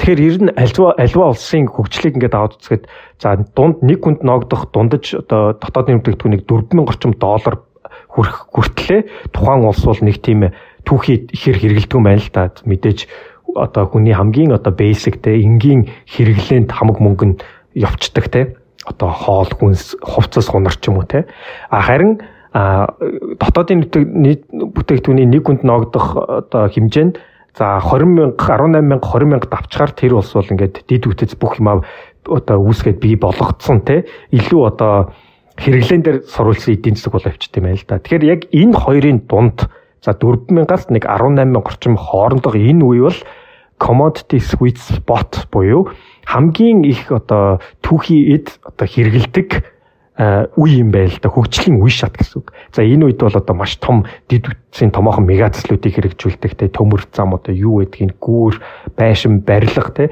За энэ үед бол тэр улсад маш их хэмжээний түүхий эд одоо юу гэдгийг зис төмөрч гэдэг юм уу те одоо нефт ч гэдэг юм уу бүтээгдэхүүнүүд маш ихээр хэрэг болдго юм байна л да. Тэгэхээр энэ нь бол буцаад commodity trader-уудад бол хамгийн одоо нийлүүлэх боломжтой хөгжлийн үе шат юм байна. За хятад бол яг энэ үе дээрээ байсан болохоор яг энэ үед эхэлсэн нөхдүүд трейдерүүд бол одоо нэгсэндээ цөм хийсэн байгаа юм л да. За энэний нэг бол тухайн үедээ бол Glencore, Xstrata гэдэг компаниуд те.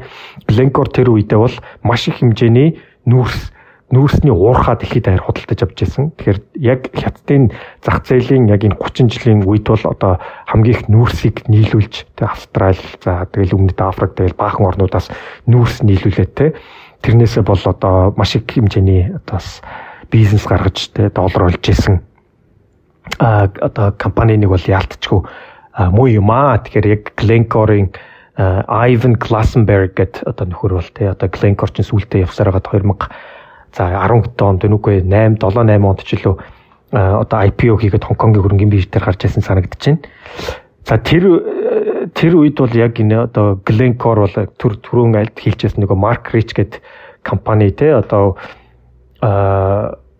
нөхдүүд үргэлжлүүлээд одоо Glencore, Trafigura гэж салж хоёр том компаниг байгуулсан нь одоо дэлхийн хамгийн хоёр том нэг одоо хоёрт ордог томоохон трейдинг хаус буюу одоо дундын зуршлагч арилжааны одоо компаниуд байгаа. Тэгэхээр эдгээр бол яг хятадын супер цикл гаргаж ирсэн те одоо яг 30 жилийн өсөлтөнд одоо дундын зуршлагчийн үргийг гүйцэтгэгчтэй одоо маш их хэмжээний одоо параметрал за түүхий дээр бол хангах тэр орон зай дээр бол гарч ирж ирсэн байгаа. За мэдээж тэр үед бол газрын тосны үн за тэгэл нүүрсний үн ч юм уу те одоо маш их хэмжээгээр өссөн. Ер нь үнийн хэлбэлзэл байна гэдэг нь трейдерүүдэд бол илүү мөнгө хийх одоо орон зайг бол бас бий болгож байдаг. Өнөөдрийн энэ одоо нөхцөл байдалтай уялдуулаад түүхий эдийн үн савлгаатай байна те. Тэгэхээр эндээс ч гэсэн трейдерүүд бол савлгаатай байх тусмаа илүү ашиг бас хийж яадаг байгаа. За тэгээд дараагийн бүлэг дээр бол мэдээж Оросын талаар ярьдаг байгаа. Тэгэхээр Орос ч гэсэн одоо зөвлөл социалист бүгд найрамд холбоот бол салан одоо бударснаас те одоо Оросын албаны улс бий болоод Оросын албаны улс за тэр дундаа байгалийнхий одоо нефтийг бол маш ихээр гадагшаага экспортлж хэлсэн. Одоо нефтийн экспорт бол тэр үедээ сүүлийн 30 жил Оросд бол маш хурдтай өсөж за тэрд нь одоо тоглосон те одоо трейдерүүд ч гэсэн бас одоо маш их одоо хөрөнгөжсөн талаар бол одоо дараагийн бүлэг дээр гардаг байгаа.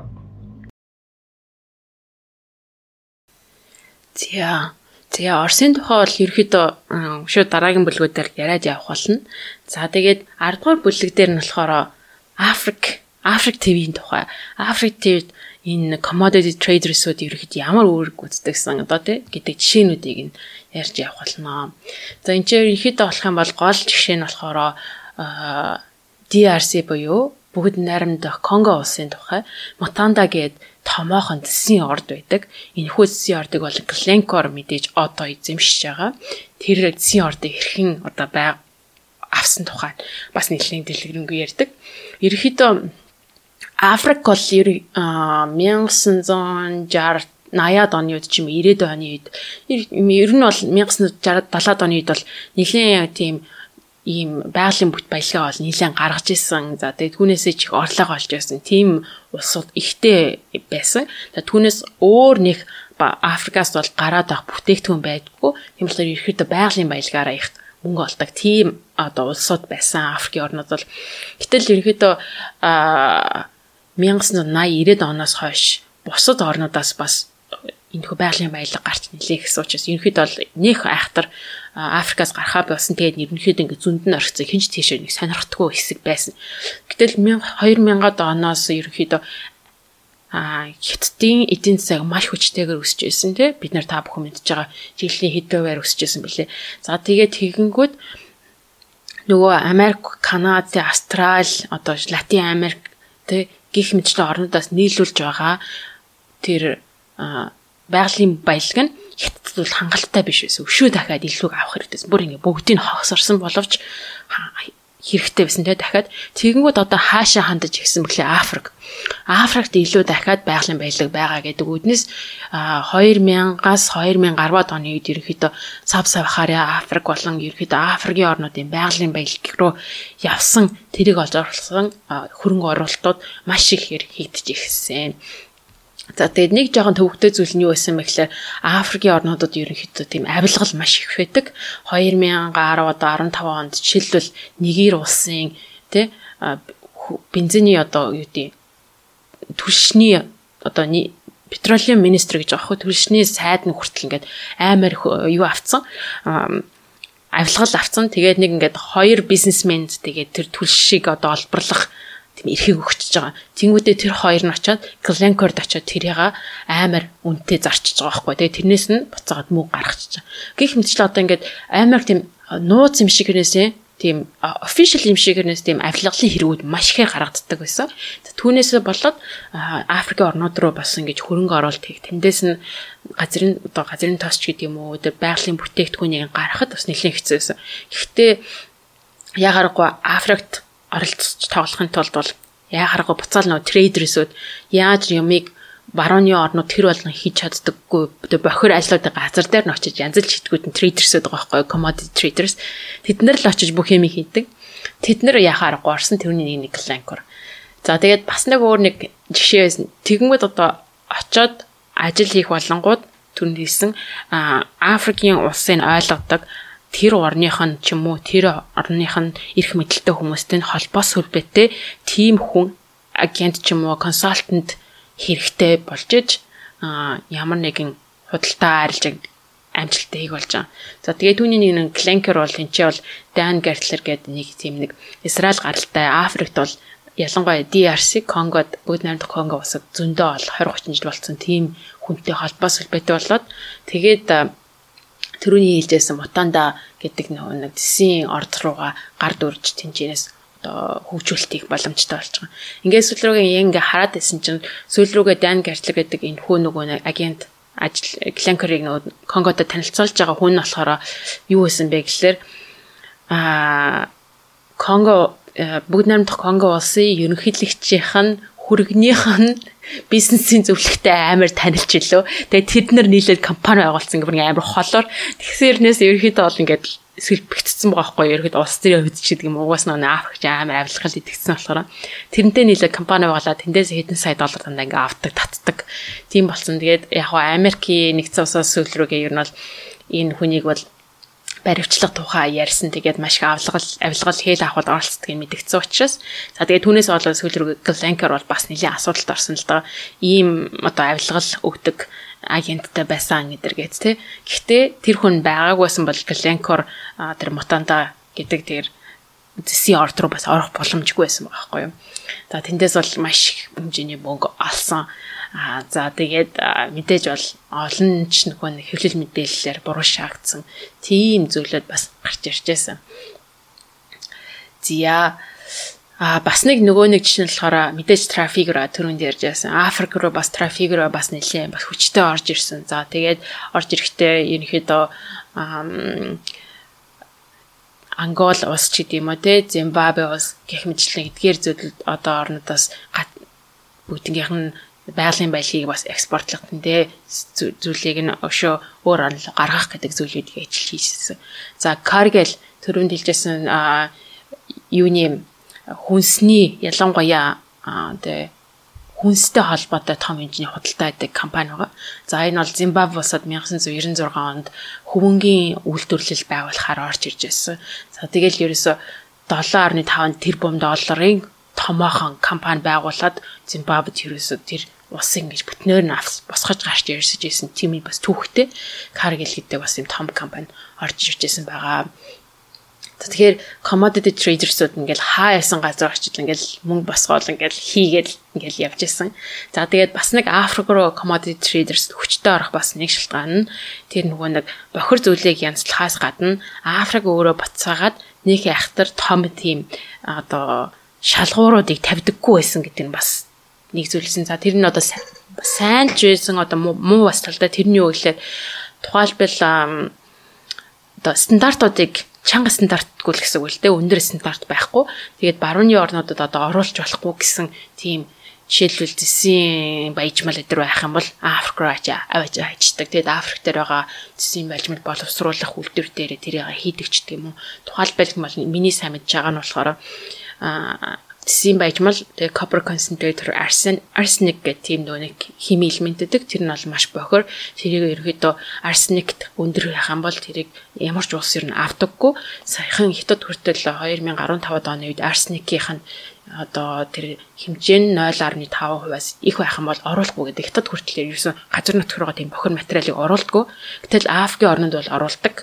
Тэгэнгүүт нөгөө нэг тийм arsenik өндөртэй тийм хямдхан бүтээгдэхүүнээ жишээлбэл Перугээс авчираад Африкт авчиж зараад Африк дотор байгаа зэсийн баяжмалыг боловсруулах үйлдвэрээр боловсруулаад тэн дээрээс түүхийн идэ цэвэр зэс болгоод авчираад одоо жишээлбэл Хятад зарах ч гэх юм уу тийм гүйлгээ үйл ажиллагааг болохоор трейдер хийдэг байсан юм л да. Тэгэхээр Африк бас нөгөө талаас стандарт бага байдаг учраас тиймэрхүү бохор зүйлүүдийг аваачдаг. Түүнээсээ ч бас нөгөө нэг ер нь бол олон улсын байгууллагууд бас нэлээд тийм тийч Африкийг хамгаалсан юм олон улсын байгууллагууд их байдаг тий барууны хэрэглэхгүй бас муухай юмдыг хайж ин гэдэг тэр талаас нь бас харагддаг байгаа. За тэгээд 11 дахь бүлэг дээр нь болохоор ерөнхийдөө хоол хүнсний дутагдал дэлхийн хүнсний одоо дутагдал хүнс хангалттай биш вэ гэдэг дээр хэрхэн commodity traders-ууд нь бас ашиг болсон тухай бас байгаа юм чи. За тэгээд ерөнхийдөө Хятад орон маш их эдийн засаг нь хүчтэй хөгжиж байснараа 2008 оны одоо хавар гэхэд бол ер нь бол хүнсний дутагдлалд орох нэ гэдг нь бол тодорхой болж ирсэн. Эцтийн хүн ам ерөнхийдөө ногоо ихэд гэсэн ба сүүл рүүгээ бүр ногоон чүрхээ болсон. За тэгээд сүүл рүүгээ мэдээж та бүхэн мэдж санаж байвал одоо мах их хэрэглэдэг болсон. Тэнгүү тэр махыг боловсруулахын тулд эрдэн шишчих гих мэтчлэн зүйлийг нөгөө үхэртэй өгөөд үхрээ тэжээх хэрэгтэй болсон. За тэгэнгүүт тэр хүнсний дутагдал корн гих мэтчлэн эрдэн шишний дутагдал маш ихээр орж ирсэн. За тэгээд энийг одоо хурдан янзлахгүй л ер нь бол одоо Хятадын хүмүүс өлсөж өгөх нэ гэдэг хэцүү байдалд ирсэн байхад хэн мэдээж тусалсан бэ гэхээр commodity traders. За энэ бол хүнстэй холбоотой commodity traders-д байна тий. Cargill гэж түрүүнжсэн, Louis Dreyfus байна.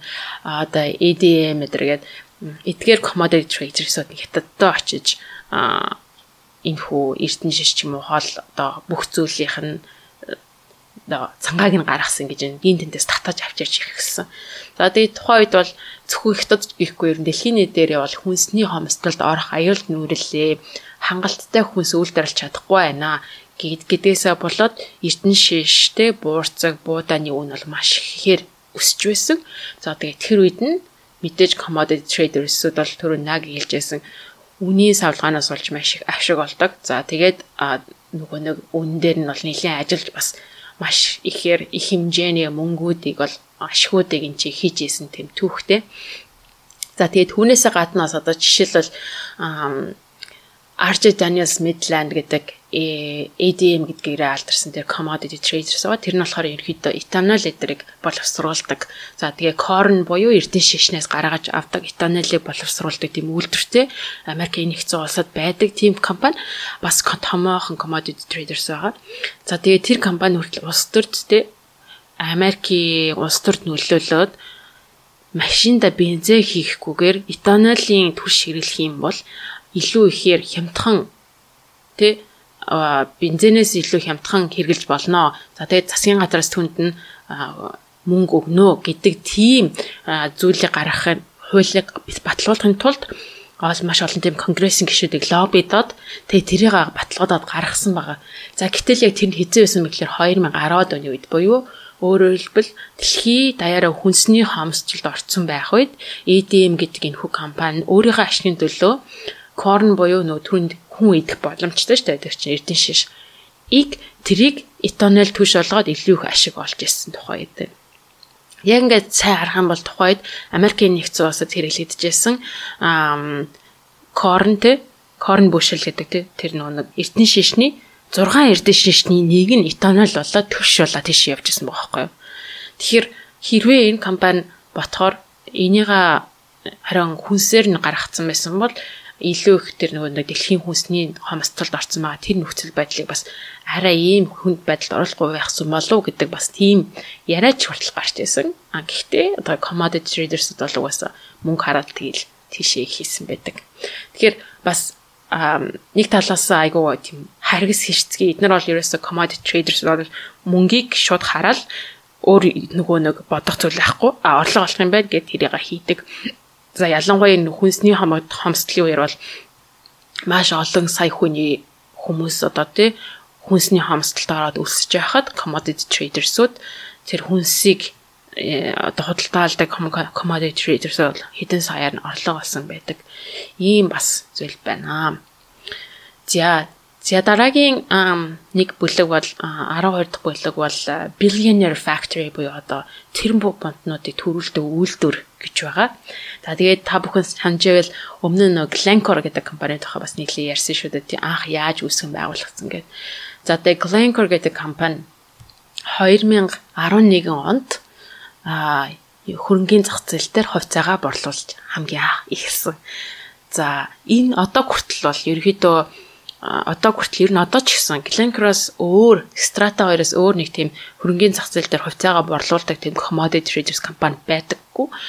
Бүгд л нөө хувийн эзэмшлийн гэр бүлийн ч юм уу эсвэл зөвхөн нөө трейдерүүд нь ажилч нь өөрсдөө эзэмшдэг санхүүгийн мэдээлэлээ илдэрлэгдэггүй ашиг олсон орлого олсон тэрийг илдэрлэгдэггүй тийм компаниуд байдаг, хувийн компаниуд байдаг.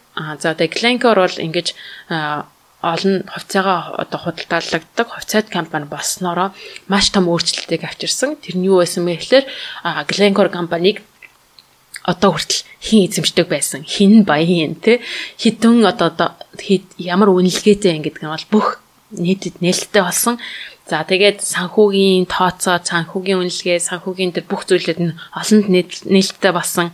Ямар их ашиг олдгийг нь бол бүх хүмүүс одоо харах боломжтой болсноороо анх удаа ерөөхдөө түүхэндээ хүмүүс commodity traders-ууд ийм мөнгө хийдэг байсан биш тэг ерөөхдөө мэдэж авсан гэсэн.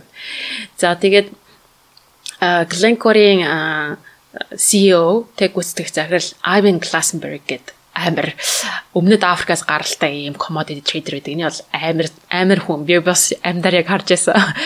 Энэ хүн бол ерөөсөл бизнесмен амар чанга бизнесмен. Тэгээд тухайд Glencore-ийн хувьцаа худалдаалагдж эхлэхэд компанийнхаа 18% эзэмшдэг байгаад $9 тэрбум үнэлгээг үнэлгээтэй байсан энэ хүний өөрийнх нь тий. За тэгээд ерөнхийдөө энэ Glencore компани хувьцаагаа зарснараа 13 хүн бол биллионер буюу одоо тэр бомтон болсон. За тэгээд маш олон хүн бараг 100-аад хүн миллионер буюу одоо сая долларын хөрөнгөтэй хүмүүс гэдэг нь бол гарч ирсэн. Ийм том одоо зүйл болсон. За тэгээд үнээс гадна хамгийн том өөрчлөлт юу болсон бэ гэхлээр ил тол байдал. Commodity traders гэдэг энэ ерөөсө хөшний цаана явагддаг байсан, хин юу жаал мэддэггүй байсан энэ хөзөлд маш том ил тол байдал гаргасан. За тэгээд хүмүүс ч гэсэн ерөнхийдөө харьцуулах боломжтой болсон гэсэн үг. За тэгэхээр энэхүү Glencore-ийн одоо IPO хийгдснээрээ цаашдаа бас Glencore өшөө томрох боломжийг бол өөрсдөө авчирсан. Тэр нь юу вэ гэхээр Xstrata гэдээ бас ийм commodity traders байдаг. Тэр бол бас юу өдрөө одоо зэсийн орд эдрийг бол эзэмшдэг тийм том компани. Энэ компанитай бас сүүл рүүгээ merger хийх тийм боломжтой боллоо. Тэгээд 2012 он үед тэр хоёр гэдэг дийлээ хийгээд Xstrata Glencore 2 хоорондоо ингэж нэгдснээрээ дэлхийн хамгийн том commodity traders бас дээрс нь газрын одоо баялагын эзэмшигч тийм том компани гарч ирсэн. Энэ бол ерөөс авраг тийм том компани 12 онд анх гарч ирсэн. Би яг тэр үед ажилладаг байсан. Тэр салбарт тэгээд санаж амар том юм ньюс байсан. Тэгээд тухайд том боллоо гэж. За тэгээд энэ шинээр гарч ирсэн Glencore Xstrata-гийн merger хийсэнийх нь гүйцэтгэх захирал нь яг Ivan Glasenberg өөрөө бас буцаал гарсан байсан л да. Тэр үед бол за тэгээд хамгийн сүүлийн бүлэг дээр нь 13 дахь бүлэг дээр нь Merchants of Power буюу одоо эрх мэдэлтэй худалдаалагчд гэсэн үг, худалдаачд гэсэн үг. За үүнийг яагаад ингэж хэлж байна гэхэлээр ерөнхийдөө commodity traders нь хөшгөний цаагаар амар их ажил хийдэг болсныг сүүлийн хэдэн жилүүд, ялангуяа сүүлийн 10 жилүүдэд ямар их дэлхийн эдийн засаг, улс төр, санхүүгийн ертөнцид амар том хүчтэй зүйлүүд байдаг гэдгийг нь улам бүр ойлгож эхэлж байгаа юм л да бид нар. За тэр жишээлбэл юу гэх юм бол Glencore, Trafigura, Vital, тэгээ Орсын одоо Rosneft гэх мэтчлэн эдгээр компаниуд нийлээд Курдистан бид нар нэг Курд гэдэг омгийнхан гişээ одоо Курд хүмүүс байгаа шүү дээ. Тэд нар бол салан тусгаарлах гад нэг хэсэг бас нэлээ явжсэн. Тэгээд тэр хэсэгтэр салан тусгаарлагч Курдийн насан салан тусгаарлагчдад 3.5 тэрбум долларын дийл хийсэн байгаа байхгүй. Тэр нь яасан бэ гэхээр Курдийнхан болохоор Иракт эднэр байлдах салан тусгаарлах гад цэргийн бэлэн байдалтай байлдж исэн. За тэгээд тухайд мөнгө хэрэгтэй болсон. Тэгэнгүүт энэ том commodity traders бүгдээрээ нийлээд 3.5 тэрбум долларыг босгоод тэгээд харин оронд нь Курдийн тэр газар төртөр байгаа газрын тосноос нь шууд худалдаж авах гэдэг тийм гэрээ хийж байгаа. Өөрөөр хэлбэл урьдчилан төлөөд газрын тосны худалдаад авчихна гэсэн. Ингэж гэрээс нь одоо нэг Курд чинь мөнгөтэй болонгуудаа буцаад байлдаж эхлэв. Гэх мэтлэг тэнд байгаа дайнд одоо нэг төрлийн одоо боломжийг олгож байгаа байхгүй салан тусгаарлагч гэх мэтчлэн. За тэр бол нэг жишээ. За тэгээд дараа нэг өшөө сайн ярих юм бол Казахстан улсан байна тий. Либия байна. За тэгээд Саут Судан байна. Өмнөд Судан бас тий Конго байна. Гэх мэтчлэн эдгээр улсуудад мөнгө хаанаас орж ирж ивэнэ гэхлээр commodity traders-д орж ирж байгаа. Тэднэр л нөөс мөнгө авчирж орж ирүүлэх боломжтой. Тэднэр л тэр нөгөө нэг тэр газар руу хинч гараад үрж чадахгүй тэр газар руу очиж тэр рискийг олж аваад мэдээж энэ нь бол нэг үнэгүй мөнгө биш шүү дээ. Маш том рисктэй хоорондоо бүтэн тэр 3.5 тэрбум доллар алдах боломжтой тий. Гэхдээ тэд нар бол commodity traders-үүд нь болохоор өндөр рискийг авч чаддаг. Ийм учраас орсон байдаг тий. За тэгээд хамгийн нэг одоо та бүхэнд бүр ингэж ойрхон байх нэг жишээ нь бол Оростой хийсэн гэрээ байхгүй юу. Ерөнхийдөө сайн ярих юм бол Glencore гэдэг нөтрөний яриад байгаа компани чинь Оросын Путинийг судлаас унахаас нь аварсан бараг тийм зүйл болчихж байгаа байхгүй юу. Яагаад вэ гэхэлэр 2000-ад онд ерөнхийдөө л ингэж газрын тосны үүний дээр амар сайн байсан учраас Орос ч гэсэн BRICS гэд нэрний дор маш их тийм хүчтэй өсөжсэн тий. За тэгээд 2010 оноос хойш газрын тосны үн одоо ингээл хэцүүдээд за тэгээд Оросын эдийн засагч нэлээд болж хангаач ихсэн. За Путиний байдал суларсан тий. За тэр үед нь болохоор Игорь Sechin гэдэг нэг хүн бол ерөөсө Rosneft улам хүчрхэг болох хэрэгтэй байна. За Rosneft өшөө мөнгө босгоод тэгээд нефтээ өшөө сайн борлуулах хэрэгтэй байна. За тэгээд BP TNK гэдэг хамтарсан тэр компаниг $55 тэрбум хөдөлтөж авъя гэдэг тийм саналыг Путин тавиа. За Путин за энийг хийцгээе. Ерөөсөө эдийн засагт хэрэгтэй байна гэж хэлсэн боловч тэднэрт $55 тэрбум мөнгө байгаагүй Путинд тий. За тэгээд хаанаас мөнгө босгосон бэ гэхээр явж буцаад Glencore-оос. Glencore Vital гэдэг хоёр том commodity traders компаниас хэдхэн 7 хоногийн дотор хилээл 2-3 хоногийн дотор $10 тэрбум энэ хоёр том компани босгоод ирчихсэн.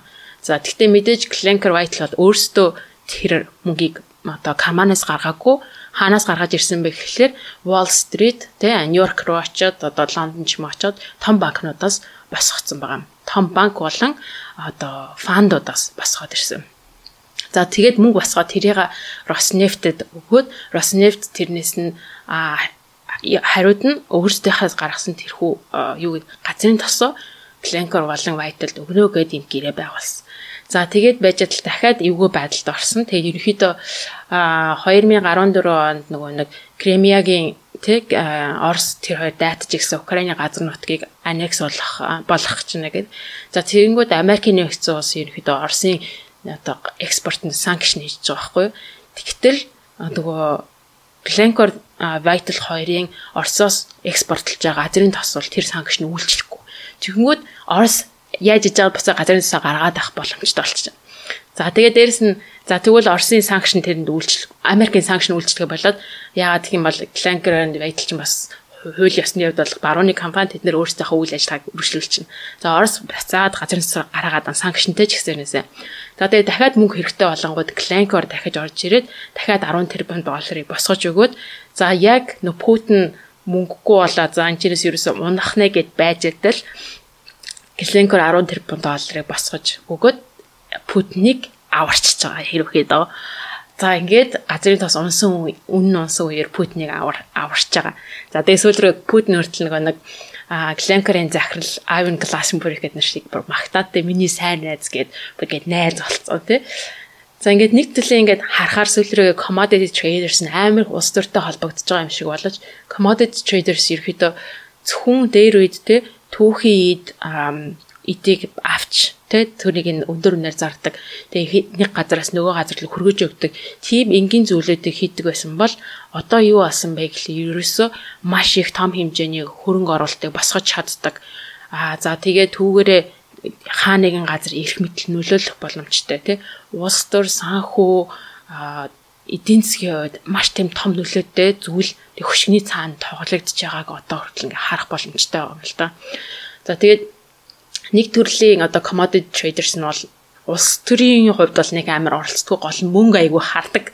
Тийм одоо юу мөнгө л ах юм шүү тийшээ очдаг. За гэхдээ ер нь бол зөвхөн нэг төрлийн тийм нөө бараа бүтээгдэхүүнд оролцохоос илүү ялангуяа сүүлийн үеийн commodity traders бол баг санхүүгийн байгууллага болсон. Санхүүгийн байгууллага болж хөрөнгийг нэг газараас босгож ирээд нөгөө газар руу хөрөнгө өгдөг. Тийм том болтлоо хөгжсөн. Тэгээд маш их том эрх мэдэлтэй болсон. Цаашдаа ч гэсэн баг энэ үргэлжлэх болов уу гэсэн байдлаар ийхүү ингээд хамгийн сүүлийн бүлгэн дуусж байгаамаа.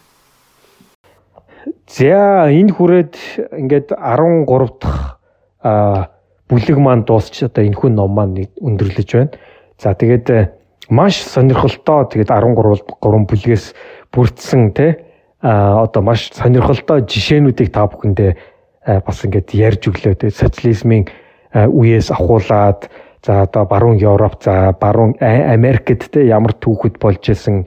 За энэ нь явсаар хагаад өнөөдөр бидний өнөөгийн ертөнцийг одоо үндэслэн байгуулах ч юм уу өнөөгийн ийм одоо глобалчлагдсан ертөнц үүсгэхэд бас ямар чухал ач холбогдолтой байсныг нь одоо энэ хүү жишээнүүдээс та бүхэн харсан байх гэж найдаж байна.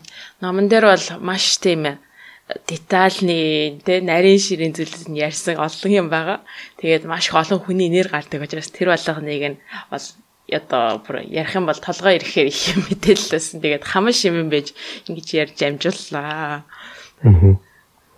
За тэгээд энэ ном ч гэсэн та бүхэнд бас нэгийг бодогдуулсан байх гэж найдаж байна. Тэгээ ялангуяа Монгол шиг одоо байгалийн баялагаа экспортлж тэрнээсээ доллар оруулжтэй эдийн засгаа тэтгэдэг оронд бол одоо маш ач холбогдолтой гэж бодож байна.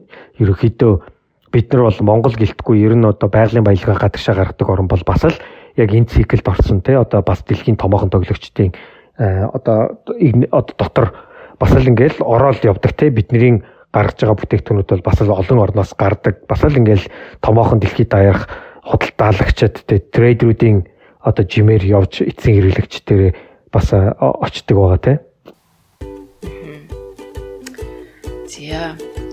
За тэгээд подкаст өндөрлөхөөс өмнө бас спонсороод дурдъя гэж бодож байна.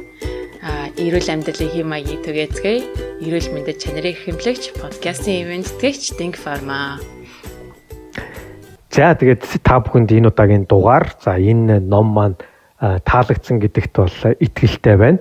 За тэгээд та бүхэн хэрвээ илүү дэлгэрэнгүй мэдхийг хүсэх юм бол энэ номыг бас гуглдж жагаад тэгээ одоо Монгол дээр орчуулдаг байх гэж бодож байна. Гэхдээ англи хэл дээр нь бас олж авч унших бас боломжтой шүү. За тэгээд дараагийнхаа дугаараар уулзлаа. Түр баяртай. За түр баяртай.